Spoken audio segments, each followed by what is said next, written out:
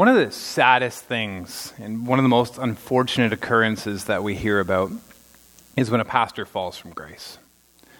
We've heard this story so many times, and it's so disappointing. Time and time again, we'll either hear about a pastor that has lost faith entirely or that has been entangled in some sort of a moral struggle, or perhaps they've done something illegal. And the story of a pastor stealing or the pastor running away with his secretary is something that we've heard far too many times. And it gives all Christians a bad reputation. It's such a stain on the kingdom of God. To be fair to 90-something% of pastors, this doesn't happen to, but it still does happen, and it still happens too often. And it's got to make you ask, how does this happen? This person has given their life in service to God. How is it that they can be so seduced by the darkness inside of them? How can they allow this to happen? If they're sold out for God, how is it possible that they can slide this far? And I wish it ended there, but it doesn't. The stats are, to me, staggering when you compare people connected with Jesus and people not connected in terms of moral-related issues, in terms of infidelity, in terms of divorce. It's also surprising to me, it's even surprising to me, when you hear Christians doing shady business deals, or Christians gossiping, swearing, coarse language, just not being careful with their words, not being careful with their mouths. And why this is surprising to me is because we have the Holy Spirit of God. And following Jesus looks like something, amen? Following Jesus looks like something, and we should be showing the rest of the world what good marriages look like. We should be showing the rest of the world what it looks like to do business with integrity. We should be showing the world what it looks like to be loved with skin on. Even though we may face the same struggles as the rest of the world, we don't wage war the way the world does.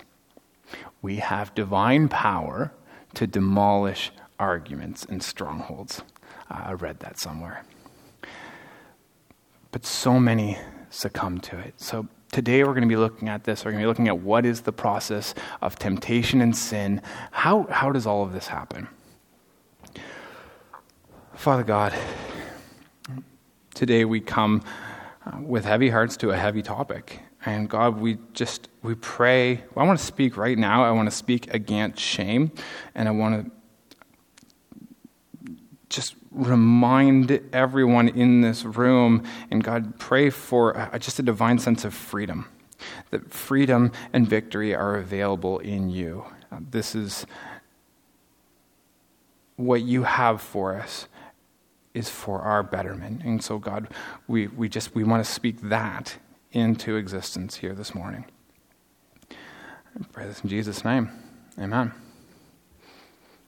So, good morning, everyone. My name is Al Westerman. I'm the pastor here. So I know I say this pretty much every time, but I want to let you know that I am so pleased and so honored to be able to share with everyone what God has been doing in my life, what He's been showing me in the Scriptures. It is one of the great joys of my life. The passage that we're going to be looking at today, I came across several times throughout my life, but a couple of years ago, when I was looking at it, I realized that there is a progression that takes place. And so we're going to be looking at that progression today from temptation into sin into death. We're going to be taking a look at that progression, and I think it's really important to understand that from a biblical perspective. We are in the midst of a series in James, which we are calling A Faith That Works. So if you'd like to turn to James, do that now. It's page 977 if you're using a Pew Bible. And we're calling the series A Faith That Works. It's based off the famous passage in James 2. And it may be a slight context shift, but when you're looking at the book of James, it's quite easy to see that James really wants us to have a faith that works. He wants our faith to function properly. And so James begins his letter by unpacking some of the main struggles, trials, and troubles that we come across, and then he dissects and directs. He dissects the problem and directs us back to God. So let's start reading. James chapter 1, 13 to 15. When tempted, no one should say, God is tempting me, for God cannot be tempted by evil, nor does he tempt anyone. But each person is tempted when they are dragged away by their own evil desire and enticed. And after desire has conceived, it gives birth to sin. And sin, when full grown, gives birth to death. So in that we see the progression, but I want to start in verse 13. And in verse 13 it says, when tempted, no one should say, God is tempting me, for God cannot be tempted by evil, nor does he tempt anyone. And here I want to make a line in the sand, and I want to show there is a difference between being tested and being tempted. So we could say trials or tests would be on one side, and temptation would be on the other. And it may seem like the two are very similar, a test and a temptation. But when you look at the Greek and when you study the words, you see that there actually is a fairly significant difference. We've been talking about trials. We've been talking about it through most of the series so far. And trials are external. They're outward things that are happening to you. Now, God can use these, and sometimes he even brings these to strengthen your faith and develop your character. Trials are something external to us. Doug's got a picture here, I think. I gave it to Dan. Hopefully it's up there. But peonies. We think about, is it up? It is up. We think about peonies, and then we see all these ants on the flower. And this seems like it's a trial. This seems like it is opposition and a difficult time for the plant. They seem like pests, really. What's amazing is that ants actually benefit, this trial actually benefits the flower. God designs all of this so well, And there's actually something in the flower that the ants desire, but actually isn't good for the flower. And so when the ants go in, they remove it, and it actually purifies the plant. Some people have said that ants are required for the peonies to bloom. That's actually not true. A peonies will still bloom without the ant, but the ants benefit them in so many ways. They actually keep away other pests as well. And surprising as it may seem, the peonies develops better with opposition. God, in the same way, God uses trials to develop our character and strengthen our faith. Temptation, on the other hand, attempts to dislodge, dislocate, and derail our faith. It's an inner desire to sin. And where trials are external, temptation is internal. The aim of temptation is to cripple our character, not develop it. It's inner turmoil seeking to unhinge our faith. So James wants to be crystal clear on the subject. God wants to strengthen our faith and our character. He does not want to induce sin or diminish faith. Again, God does not want to unhinge our faith. So where does temptation come from? The term James uses here is that people are dragged away. The phraseology here suggests that it's a fishing term. So if we are to picture this, we are the fish. And the hook, the bait that is dangling in front of us, that's what Satan is tempting us with. We then have a role, we then play a part in this, and we either choose to ignore it or discard of it, or sometimes we choose to partner with it. And when that happens, we are dragged away and we are pulled away to where we don't want to go. understand this, and I know that you already do. The devil's aim is not for our benefit. His aim is to kill, steal, and destroy. John 10:9. James uses the term here, fleshly desire. Evil desire or fleshly desire can be translated either way. And when he's saying this, he's talking about our own sinful nature, our nature pre-Christ. The term fleshly desire also suggests sexual nature because James understands that this is an area of temptation back in his day and even more so in our time. So he knows that this is an area where attention is required.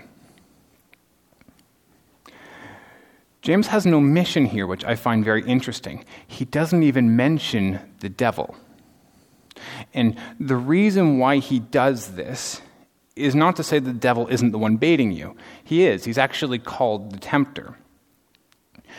Rather, James is emphasizing our role in the process. If we are the ones that take the bait, then the process begins. And we see this starting in verse 14, that each person is dragged away by their own evil desire and enticed. Then, after desire has conceived, it gives birth to sin. And sin, when fully grown, leads to death. So this is a 5-step progression that has been called the fool's biography. It begins with desire. Desire is what the devil tempts us with. And I suppose the safest and easiest way to illustrate this, for my sake, is in terms of food. We can look at health food and junk food, but it applies to so many different areas of sin. Sin is a lot like junk food. It is focusing only on the short-term benefit. And what is the short-term benefit of junk food? There's an arousal. It's very likely that you're going to feel good in the moment, but shortly thereafter, what was desirable in the mouth turns bitter in the stomach. And if you've ever overindulged in junk food, you know that it does not leave you feeling better than when you sat down. The bait, or the twisted desire, can be appealing because it's something that in the short term we receive a feeling or an arousal around.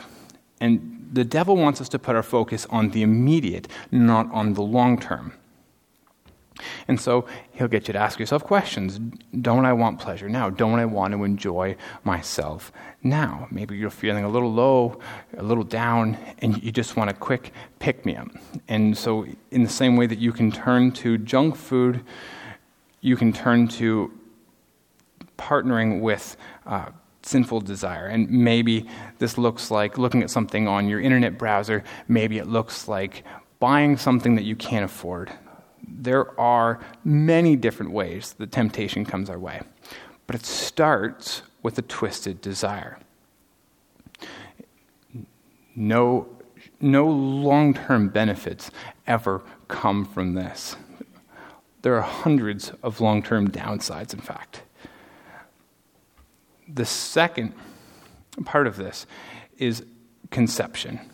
When desire has conceived.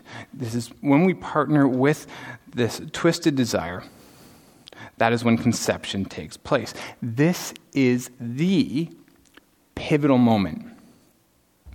Desire or temptation might be normal. It's certainly universal, meaning that it's something that we all encounter. But conception is our active response. This is coming into agreement with that desire. James uses the word conception, and I think it's actually a profound way to illustrate it. In the natural and intended order of things, for conception to take place, what's required is willingness, agreement, and collaboration. I know that there are exceptions to this, but when things are running the way it should be, there is agreement that has to take place. And in the same way that prospective parents play a willing role, we can be active partners in that desire. There is an evil desire calling out to us that intends to drag us away from what is best for us. And what's important for us to understand is that this is the pivotal stage. This is where we hold the power. Because without conception, there is no sin. If temptation comes your way but you remain steadfast, then you haven't sinned. Temptation in and of itself is not sin. It's only when you become an active participant with that temptation where sin begins. Now you understand this in the natural. In order for sin to reproduce, it requires permission. It requires our agreement. Our active permission is what allows sin to reproduce. But said the other way, without our active permission, sin cannot reproduce in our lives. This is a very important fact. Without our active agreement, sin has no potency, it has no power, and it has no offspring. Back to the text. Birth is what comes next. This is where sin becomes obvious. It actually becomes impossible to hide a birth. In the natural, when people understand that when a husband and wife have a baby, they've come into a certain agreement. This is when you can't hide it, because the natural consequence of conception is birth. And this is where a chain link is formed, because things become impossible to hide. James continues to say that there is a maturing process. Now, I've been not great with references thus far, so I'm going to try this one out. How many of us have seen Larry Boy and the Fib from Outer Space? That's almost half. I'm going to take that as a win for me. So it's the famous VeggieTales movie where a fib or a lie comes from outer space, and it is strengthened and grows every time Junior Asparagus lies. So as the movie goes on, he continues to try to get Junior Asparagus to lie. He tries to encourage him to do that. And when he does that, he gets stronger. And this is, in the same way, we feed the deception. This is the way that sin continues to grow. Lastly, it leads to death. And we are not talking about a physical death. We are talking about a spiritual death. We are talking about an emotional death, a relational death. And when sin has progressed to that amount, that's what we have. We have death all around us. This is the lie that the devil sells us. And I'd like to illustrate it like this. The devil is called the father of lies, and he's not called the father of lies because they thought it was a cool nickname in college. He's called the father of lies because he's really good at it. He earned it. So the devil doesn't come at you with one of these. He doesn't come at you with a long chain. He doesn't come at you and show you what sin looks like when it has been fully grown, when it has reached the point of looking like death. He doesn't show you the chain. He doesn't tell you all the things that are going to happen if you begin to partner with that sinful desire. He doesn't tell you about the relationships that are going to get strained, the finances that are going to deplete. He doesn't tell you about the addiction. He doesn't tell you about the hopelessness or the grief. Instead, what he does is he gives you one of these. He gives you a single link. This is a choice. This is a choice that looks like an opportunity.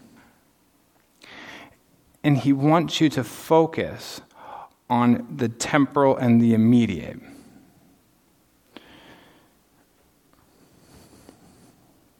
Because this looks like it's something that can be enjoyed, but in fact, it's just superficial attractiveness. It's the immediate thrill or sensual desire. Do you know why the devil is so good at lying? Because he actually gets us to do the work.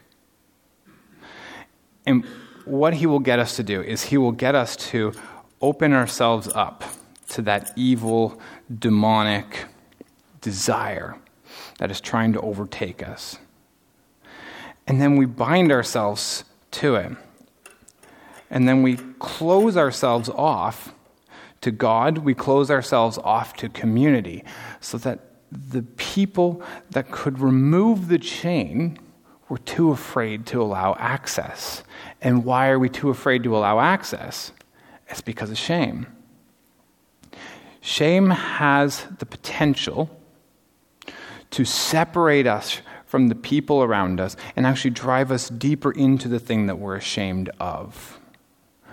Shame can be very powerful in that way. Then, as time goes, he gives us another opportunity that's another choice that's masquerading as an opportunity. And again, we open ourselves up to what the devil has for us. We link ourselves to that, and then we close ourselves off to community. We close ourselves off to God, setting new precedents for the sin in our lives. Time continues. We get another one. We link ourselves to it again. And soon enough, we're experiencing this whole chain. We're experiencing bondage. We feel like we're wrapped in chains. You're experiencing separation from your loved ones. You're experiencing a very dark and dangerous season, a very dark and dangerous road. To bring this back to celebrity pastors, I've had a few conversations with friends of mine, pastor friends of mine, just trying to figure out, what do we think is going on? How is it that this can happen? And where we've landed is that a temptation comes their way. And they reason to themselves, well, I can't be tempted with this. I can't struggle with this because I'm a pastor. I'm a man of God. I'm sold out to God. I should be above these things. And then shame enters. And then so what shame does, as we've already said, is it separates us from the people that want to help us and drives us deeper into the thing that we're ashamed of.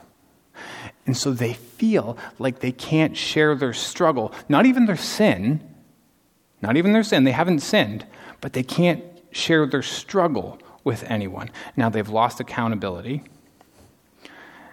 and they feel like they have to go at it on their own. Opportunity comes and they don't have the accountability, they don't have the community around them to face it well.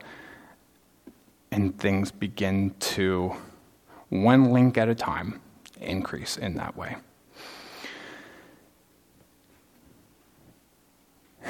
And this is connected to something that I've been thinking about for a long time, and it's I don't want you to feel like you can only come to us, pastor, therapist, spiritual director, community, when you're in full bondage. Come to us when you have a single link, when you have just something small that you're struggling with. And I'll be clear, definitely come to us if you're wrapped in chains. We want to help you. We want to see Jesus work in your life more. That's not my point. My point is, don't wait. Don't wait for the addiction to become severe. Don't wait for your children to lose respect in you. Don't wait for your finances to be gone because of gambling. Don't wait till your wife has packed her bags. Don't wait. Come to us and let's deal with this when it's very early on in the process. Let's bring God into the solution. Let's bring our friends in and not wait. So as we've mentioned, the devil is the father of lies, and his aim is to kill, steal, and destroy. However, John 10 doesn't end there. It goes on to share what God's goal is. God's aim is that we may have life and have it to the full. Amen? So we're going to spend the rest of our time looking at some weapons, tools, if you prefer that term, that will aid us in defeating and deflating the enemy's purposes for our lives. And the first one that I want to look at is, what do you really want? So, if sin begins with us participating in a twisted desire, then that shows that we actually have some desire for it. Let's keep the food illustration going, and we'll call this cake. Now, cake here is representing the short-term arousal that will lead us to destruction. And if we're honest with ourselves, we like cake. The good news is, we also like steak. Steak is delicious, it's nutritious, and it feeds you and fuels you in such a beautiful way. It's also worth saying again that it is one of the tastiest foods on the planet. Now, a health coach that I follow on Instagram was one time asked, how much steak should a person eat? And he responded rather comically, I thought. He said, eat enough steak so that you don't feel like eating cupcakes.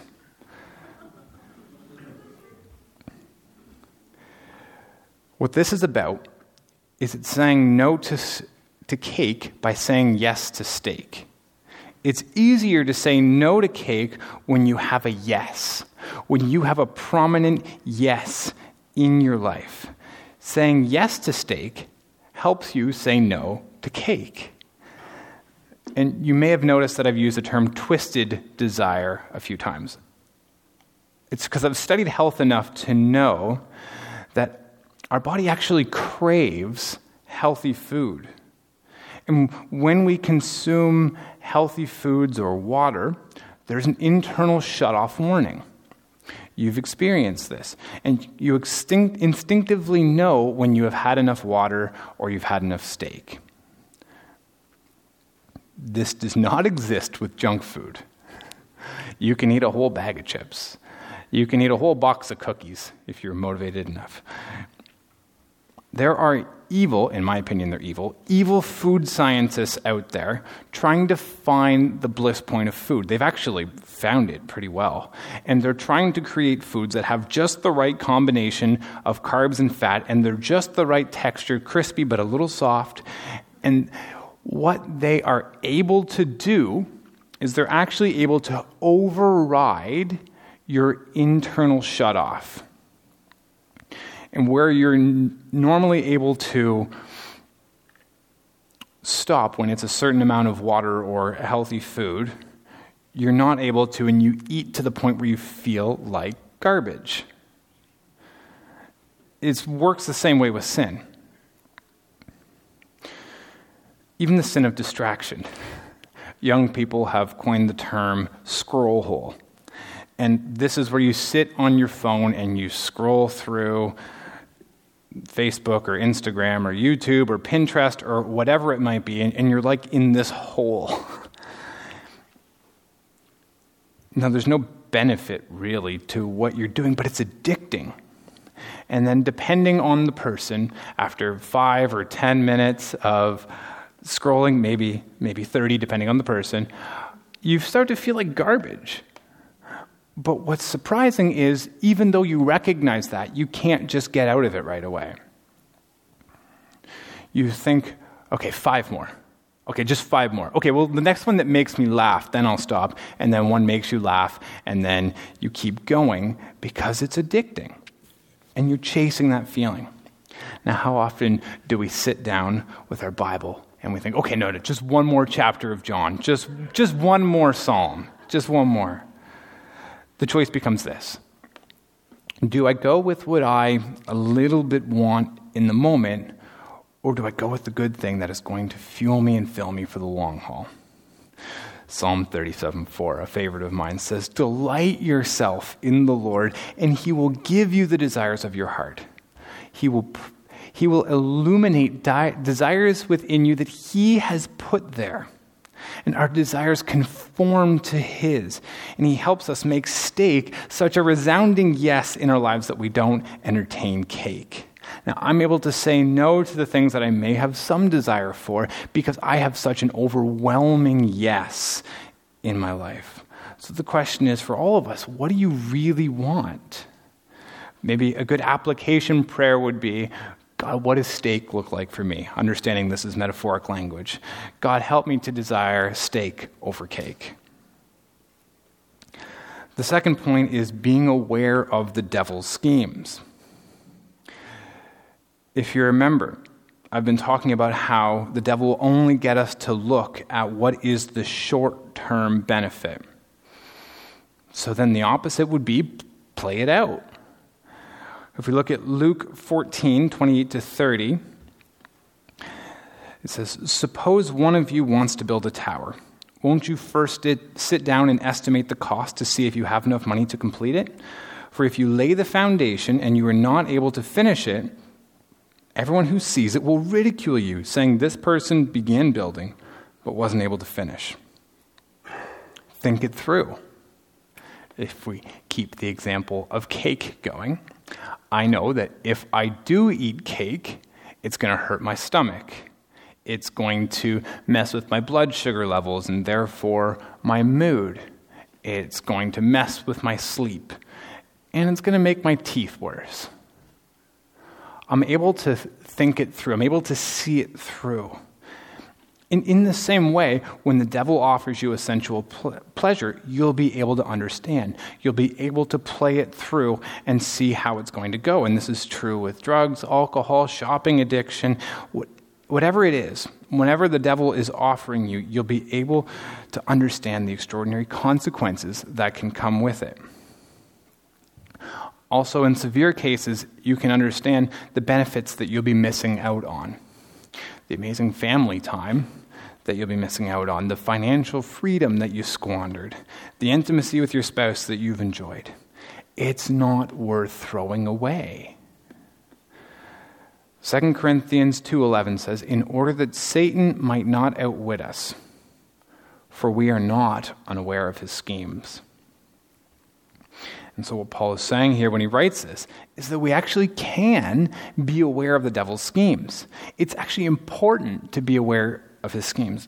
Now, maybe there's something that you're being tempted with occasionally, and it's easy enough to fight it. But it's important that if you're being tempted with something perpetually and continually, it's important to understand that the devil has a scheme. He has a lie that he's trying to sell you.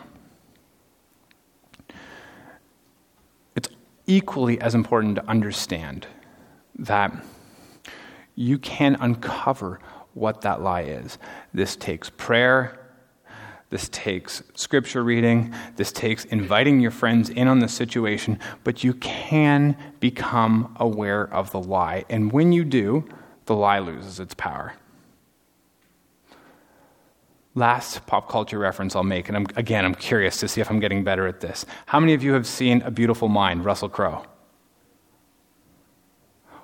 We're roughly half again. I'm taking, I need support, so if you're online watching this, just email me and tell me that you've seen it, because So spoiler alert if you haven't seen it. I was going to watch it tonight. He's a mathematical genius. But he keeps having these people come and giving him missions that are born out of obscurity. And this drives him to the point of insanity, and he's living in isolation. He's pretty much lost everything. But then he uncovers the lie. And the lie was that there's a little girl who's giving him messages as well, and she never gets any older. And when he realizes that the whole thing has been a deception and it loses its power. There's this really neat scene at the end of the movie where someone's asking him about the people that have been plaguing him, plaguing his mind and all this. And he says, yeah, they're still there. And then it shows the three of them standing there looking dejected and powerless. Because when we understand what the lie is, the lie loses its power. Now, on our own, both of these first 2 points, steak over cake and knowing the devil's schemes, they're impossible. That's why the third and final point is that victory is found in Christ. So we're going to look at 1 Corinthians 15, 56 to 57. Where, O death, is your victory? Where, O death, is your sting? For the sting of death and the power of sin is in the law, but thanks be to God who gives us victory through our Lord Jesus Christ. Focusing our attention on Jesus, the author and perfecter of our faith, who for the joy set before him endured the cross. He endured it for the joy. When we set our eyes on him, we are able to understand that victory against temptation, victory over sin, victory in relationships, victory is found in the person of Jesus Christ. And because of his victory, we become conquerors, more than conquerors, in fact. There is power, the power of the cross is in our lives is such that we gain access to strength, peace, joy, discipline, love, a sound mind, and so many other things. And all of this comes through the cross of Christ. There is a truth in the song that says there is power in the name of Jesus to break every chain. Or the older song that says there is power, wonder-working power in the blood of the Lamb. The cross changed everything, and it has the power to change us too. So much of what we talked about today has to do with agreement. It has to do with our active agreement in what the devil has for us. The devil is trying to deceive us. He's trying to trick us. But in the same way,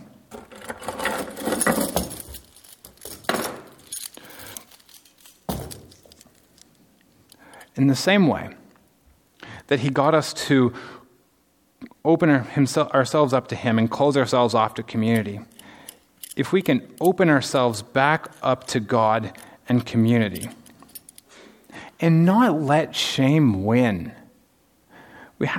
it's a battle against shame in this as well. When we can do this, we can begin to dismantle the chain link by link, or maybe all at once. Again, there is power in the name of Jesus to break every chain. Ask him, create in me a pure heart, O God. Make him your delight. Make your desire be for him. And finally, break agreement. That's really what this part looks like. It is breaking the agreement with what the devil has for you. It is deciding to not actively respond to what the devil has hanging before us. If we break agreement, sin cannot conceive. Temptation cannot conceive and become sin. It's not able to reproduce in our lives. This looks like holding fast to what God has for us. It looks like clinging to God. It looks like understanding that what God has for us is infinitely better than what the enemy has for us. His aim is to kill, steal, and destroy. But God's aim is that we may have life and have it to the full. So, Father God, we come to you. God, I thank you for hope. I thank you that hope is found in you, that victory is found in you. And God, right now, in our own hearts and our own minds, we choose to break agreement. We break agreement with what the devil has for us. And God, we choose to cling to you, choose to cling to what you have for us. Again, God, I speak against shame, and I pray that if there's anyone in this room that's holding a single link or that is wrapped in chains, God, that they would break the power of shame and they would come to you and they would come to their community and they would come to their pastor and their spiritual advisor and experience the freedom that you have for us. We praise you, Jesus. We love you. In your name. Amen.